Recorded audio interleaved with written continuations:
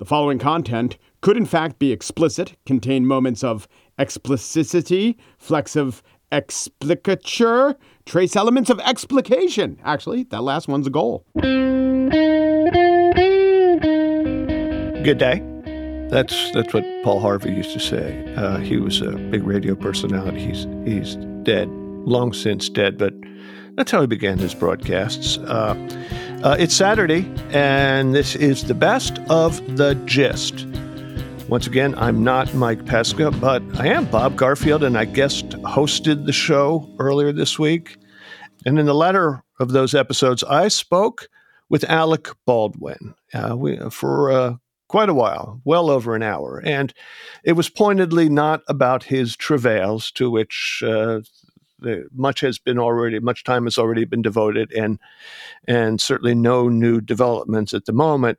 Instead, we spoke for a great while about a lot of trivia in Hollywood, about the tics and tropes that seem ever present in studio films. But we also talked about some misgivings and disappointments he has in the way the industry is run today. And so we're going to play a big fat chunk of that now. And that's not all. We're also going to be playing, and I don't exactly understand why, but I trust my producers implicitly. An interview I did with Mike. He was interviewing me back in 2017 about a one-man show I took a few places around the country back then, and it was called Ruggedly Jewish, which I believe is self-explanatory. So here we go. Alec Baldwin and me up next.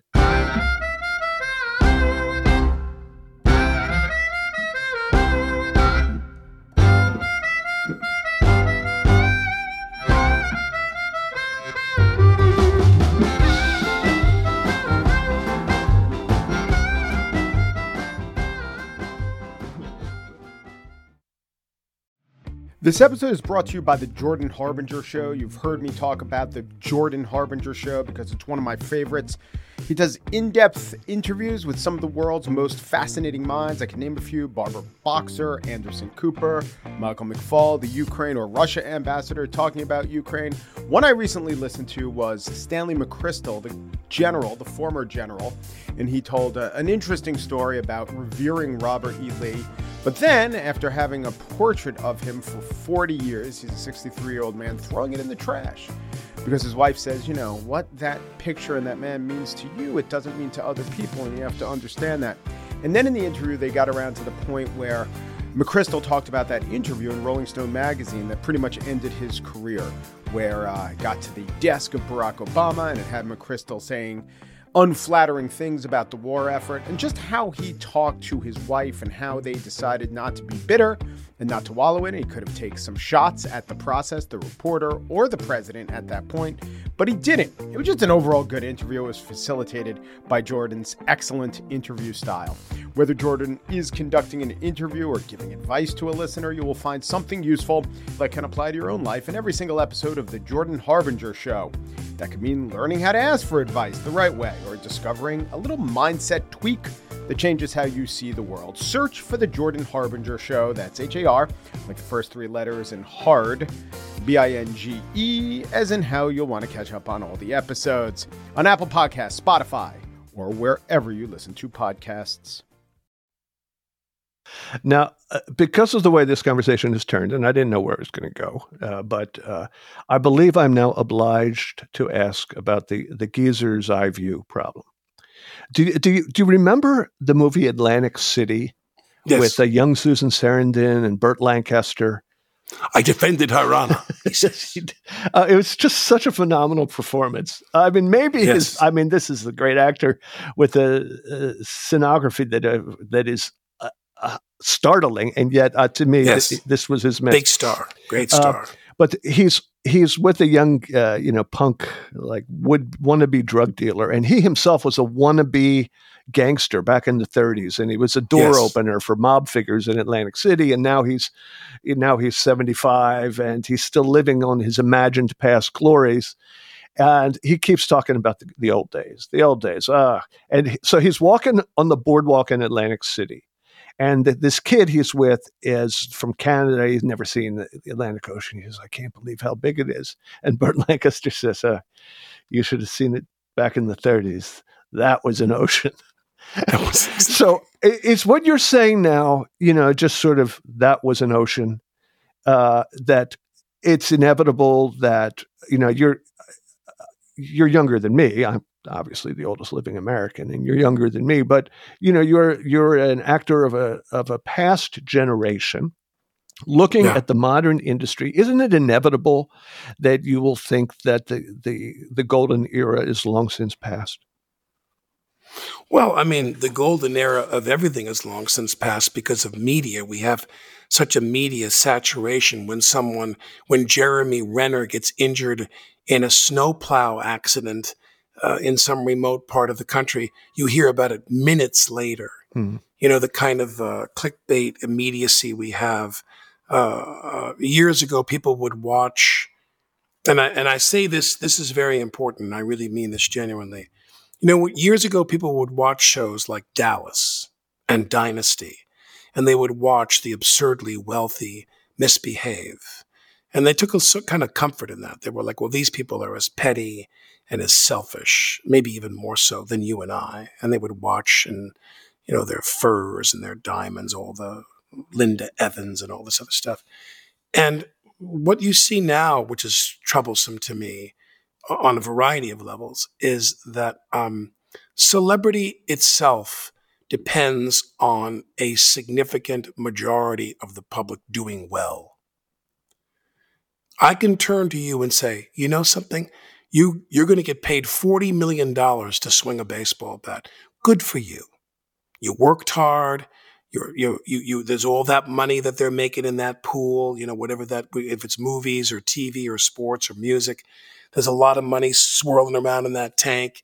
And they're like, why shouldn't you have it? Movie stars, they'd say, I've loved your films. I mean, you've entertained me. You've thrilled me. There's all these things. So that when I go, and that it depends on when I go home, I got a car, I got a job, my kids are in a decent school, I can pay my bills. I don't have everything I want, but I have nearly everything, if not everything I need. I'm comfortable. I'm okay. I'm safe. I'm not worried I'm going to lose my job in the next month. I'm not worried. And so in order for celebrity to exist, everybody else had to be doing okay. And then they could tip their hat to you and say, good for you. Good for you. Now, a dramatic number of people, I don't want to say if it's COVID, post-COVID, 2008, who knows, where a increased number of people do not have economic security on that level. And you start to hear the resentment. I have people write to me and they'd be like, if I come out in favor of alternative energy, and people are like, what are you going to fuel your private jet with? They'll say to me. I mean, they will attack. How would you know? You out of touch, rich douchebag. They just beat you with it online. And you sit there and go, oh, I get it. Celebrities are people where you not that you're resentful, you just think it's unfair that we live in a society now where some people are paid, tens of millions of dollars to make a movie. And a growing number of people are insecure economically. And I see that as a result of that economic insecurity, celebrity itself is in a precarious place. I really mean that. I really do. That's a big change I've seen. And the overall demonization of wealth, period, in this country. Whether you're a businessman or you're a financier, everybody's sitting there going, this applies to everybody but Trump. When you find out Trump paid no taxes, people are like, well, Yeah. Did Jesus file an income tax return? Come on. So anyway, I'm rambling, but I mean, I feel that this business, the biggest changes are always technical. Tech changes everything. Tech. Being able to watch a product at home and not have to leave your house and watch a high quality, high res, these new iPad Pros and things like that. I mean, you can't do any better than that technically.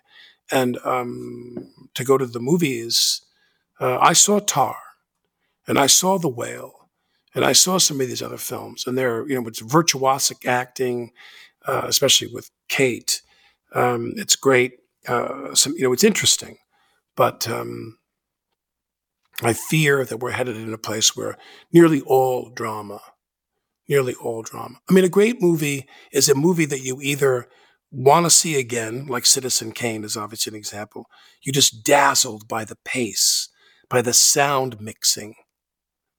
You're just dazzled by the editing. The camera Everything angles, about Citizen Kane, the camera angles, everything. The Godfather. The Godfather is literally like a painting that starts to move and come to life with the production design, all those browns and tobaccos and sepias and everything. And The Godfather is, of course, from a design standpoint and a cinematographic standpoint, just, beyond compare. But another thing about movies is that you can't watch it again. Like when I watched the movie Boys Don't Cry, that she did. Why am I blanking out? She's a twice Oscar-winning actress. She won the Oscar for, oh shit, I need to cut this out. She won for the prize-fighting movie, and she won for Boys Don't Cry. And Hilary Swank. So Hilary Swank does Boys Don't Cry, which is one of the greatest movies I've ever seen in my life. I mean, that's just an amazing movie and an amazing performance. And she's so, that is virtuosic acting in my standpoint. But it's so painful. You can't go back and watch that movie. It's agonizing what they do to her. And so, it's finding things like that. That's all going to get relegated, I think, to the streaming services. And movies are just going to be, these $200 million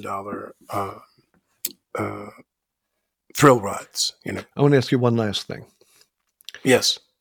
I've known you for some years, and sometimes you're a bit down in the dumps, and I try to remind you about what you have left behind for the world forever. And one of the maybe at the top of my list is your one scene. I think only one scene in Glengarry Glen Ross, and one of the greatest monologues ever written for film. David Mamet. When he's on, and this was just majestic, as you were the guy from downtown who was coming in to give hell to the bedraggled salesman of this sleazy real estate firm. Because we're adding a little something to this month's sales contest. As you all know, first prize is a Cadillac Eldorado. Anybody want to see second prize? Second prize is a set of steak knives. Third prize is you're fired. You get the picture? You laughing now? You got leads. Mitch and Murray paid good money. Get their names to sell them. You can't close the leads you're given. You can't close shit. You are shit. Hit the bricks, pal, and beat it, because you are going out. And I played a clip of that monologue in the introduction for this, and I've mentioned it to you before. And you always want to change the subject. You were in a film with some of the greatest actors who ever lived, doing some of the best performances they ever gave, including yours. And I'm talking Jack Lemmon, Alan Arkin, Kevin Spacey, Ed Harris. It was Al Pacino. Royal Flush.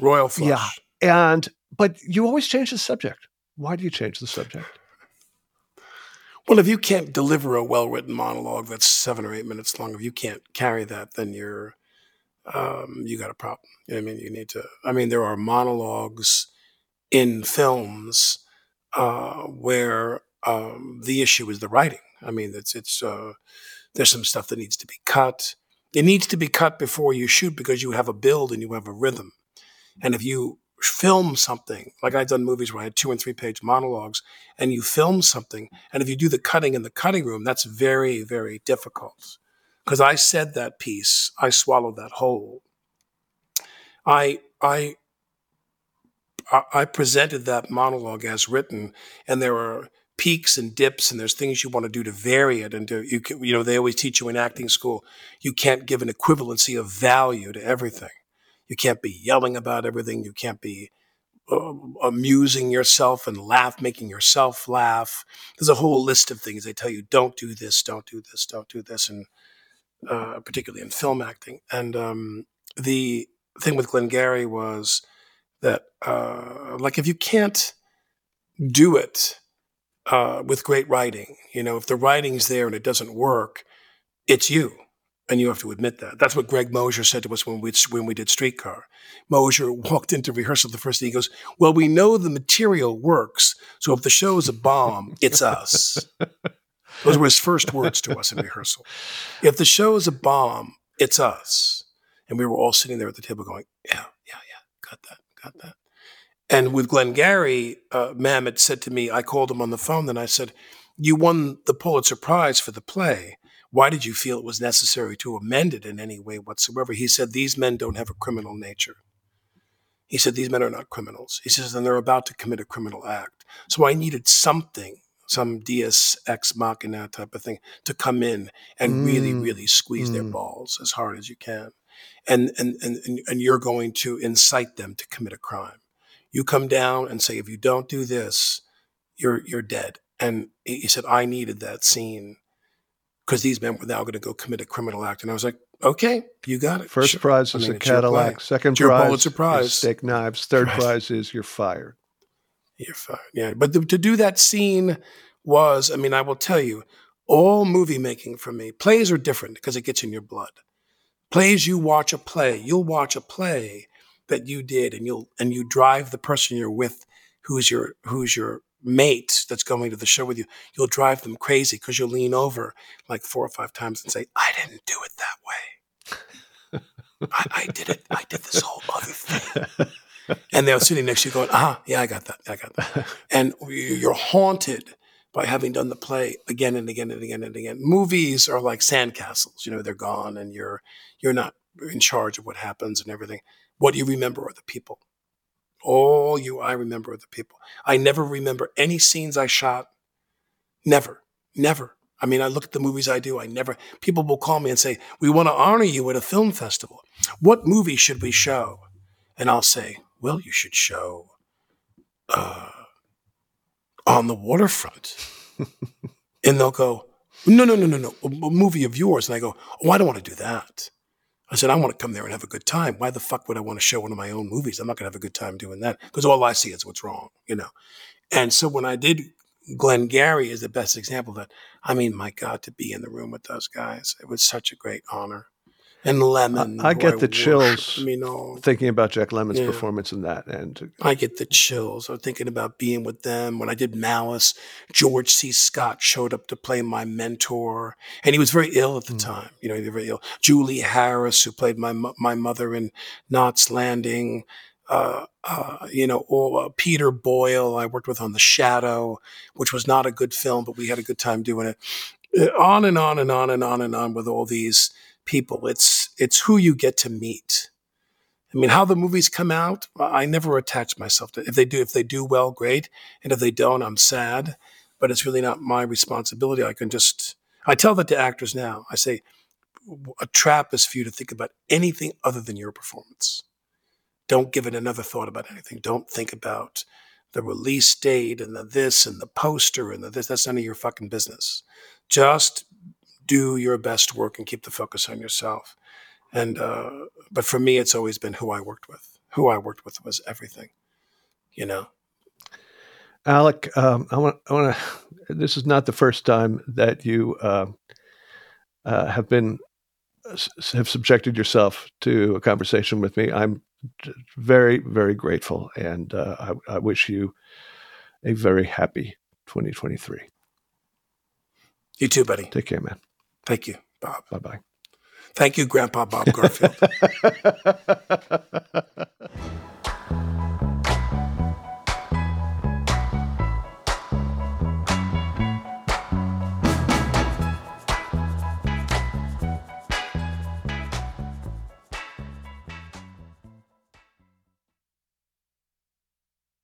It is not true that Jews control the media, but it is true that Jews control on the media. The public radio program produced by WNYC is helmed by Brooke Gladstone.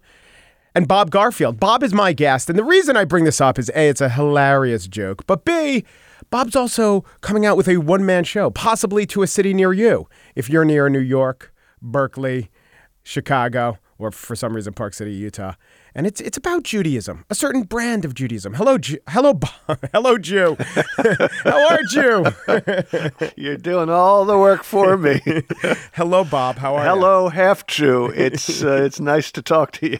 Thank you. I'll be coming. So, should I come for just the first act and leave an intermission, or sneak in an intermission? How does it work? No, I understand. No, that's between you and your gods. Yeah. So, what is the name of the show, and why is the name of the show? All right. The show is called Ruggedly Jewish, and it is called that because it is plainly absurd, and it's a lot about my fraught relationship with my religion, and it's a search for identity, but not only my religious identity, a whole mess of other identities along the way. So when I hear a search for, I don't know, for some reason plays use that in the press releases a lot. I kind of hate a search for. I like a story of. I know what I have going in. And you've already done the stories. You've done so many stories on seekers and weirdos and quirky people. And somehow that's all wrapped up in Judaism? Were you a Boy Scout, or did you ever go to sleepaway camp? I had some dalliances with the Weeblos. Okay, so then you know how to make a lanyard. Mm-hmm. You get some gimp, which is some sort of extruded vinyl, and in these strands, and you weave them together in various kinds of stitches that you can come up with a lanyard to hold a whistle, or actually usually nothing. But in any event, that's what Ruggedly Jewish is meant to be. All these disparate strands about me and my struggles with my own Jewish identity, but also the deplorables and their hunt for identity, which finally expressed itself in the most toxic ways and largely explains, I think, the Trump administration. And in between all of these, as you mentioned, these American eccentrics and seekers who I spent years and years reporting on for All Things Considered, who I believe were themselves ultimately in a search for an identity, a particularly American form of identity that is rooted in the impulse for self-improvement. Yeah, when that New York Times article on the nice Nazi next door, there were parts in it that resonated because he was a libertarian first, and then he was in a punk band, and you could tell this guy wound up with the worst possible answer, but it was this very human search for identity. And having interviewed Kurt Anderson and read his book, it's like America is all about encouraging these eccentrics, except when they hit and when they land, we stop calling them eccentrics. We call them maybe Brigham Young or Joseph Smith, or horribly, horribly off course. And we're seeing that with the neo-Nazis.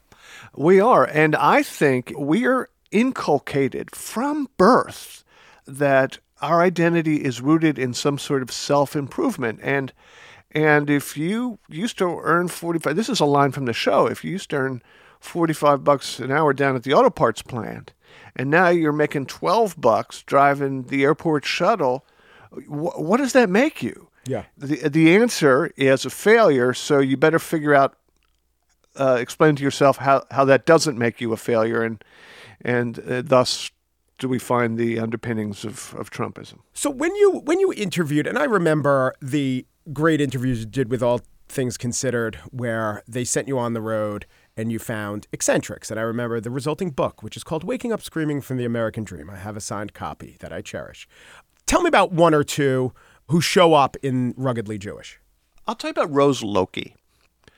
She was a Detroit cable access TV host.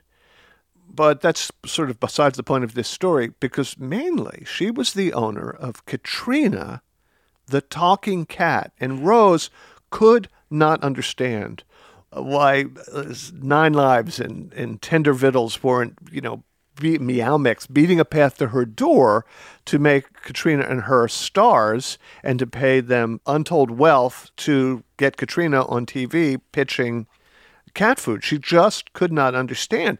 And she of course, showed me how magnificently Katrina, the talking cat, could talk. And it's quite a display. And how did she sound? Well, Mike, she sounded like this. Say, I'm amazing. Amazing. Amazing. I'll leave it for you to decide how good Katrina's elocution was. I can say the That's way what it is. this It's just was a question. done- It's just a question of pronunciation, huh? They're definitely words. It's on me not to delve through the accent, I guess. Yeah, I mean, who are we to judge? That's I right. mean, after all, it's a cat that talks. I can tell you how Rose went about this.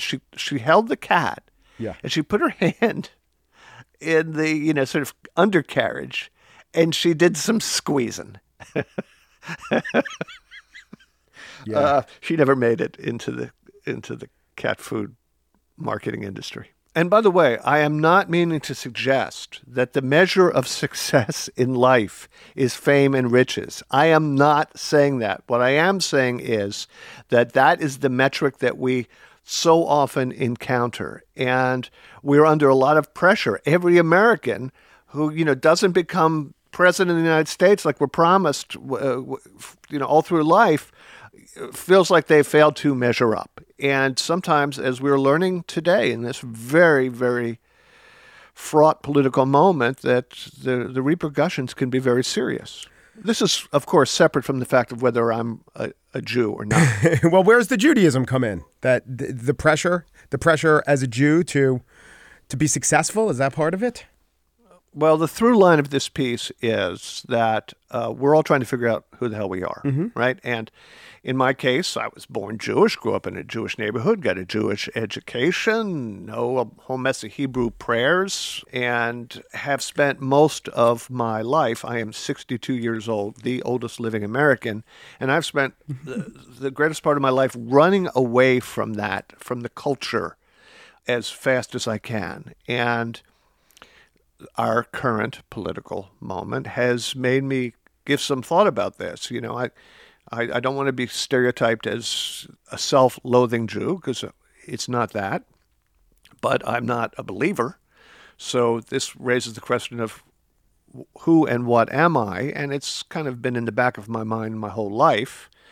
Now, with Nazis marching in Charlottesville, I've been giving it a whole lot more thought. So you started permanent hosting on the media. I was there. What, 2000? The year 2000? Yes. Yeah. And do you remember the Columbine test? I do not. We were casting about for possibly a new name for the show. And so as we were talking about different kind of names, some were funny or clever, but we said it had to pass the Columbine test.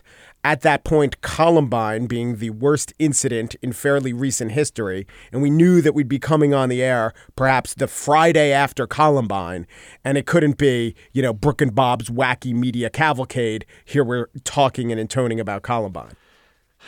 Remember when Columbine was simply unspeakable, unimaginable tragedy, unlike anything that had preceded it? Yeah. And now it's, it's one line in a very, very long Wikipedia entry. And in fact, I remember you doing a great interview with, I forgot who it was, but you kind of pounded the table, as you are wont to do, and say, are we going to get to the place where there's a school shooting and it doesn't even show up on page A1 or A2 and or A3?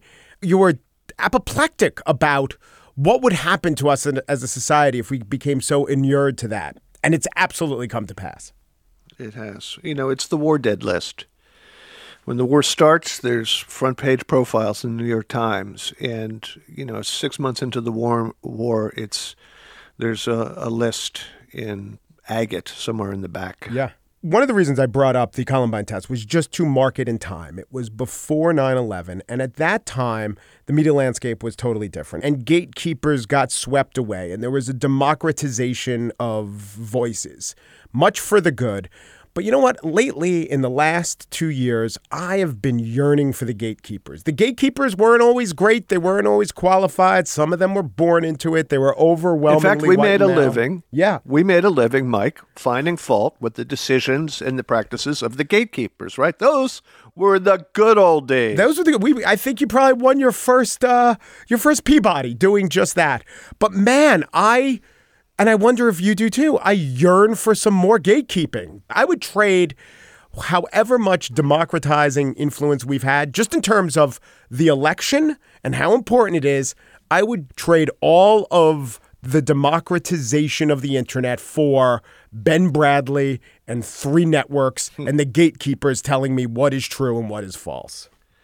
Well, I appreciate your the thought, and there is a bit of a kids get off of my lawn vibe to it because, we can't go back to the good old days. Yeah, except right now the kids have, planted stakes in the lawn and are tearing up the lawn and maybe putting a bomb inside the lawn. Yeah. I also, don't want to throw the baby out with the bathwater. There have clearly been dystopian consequences of the digital revolution, but there have also been many, many utopian and democratizing aspects of it.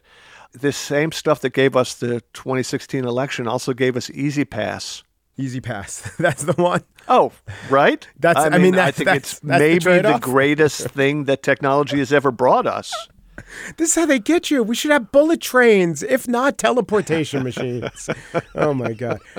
Bob Garfield is the host of On the Media, and Ruggedly Jewish will be December 9th in Chicago, January 14th in New York, January 27th in Berkeley, and February 17th in Utah, Park City, Utah. Bob Garfield, thank you so much. Thank you, Mike. And I'm sorry, I misheard. Did you say December 9th, which is this coming Saturday in Chicago at Park West at 7:30? Mm-hmm. I might have misheard. Yeah, maybe not all the details. Tickets available at... Go to ruggedlyjewish.com or to the Park West ticket buying online, whatever. Yeah, I think it's called a website. Thank you, media expert Bob Garfield. Mike, as you know from having worked with me for years, I am far too busy criticizing the media to consume it. Thank you, Bob. Thank you, Mike.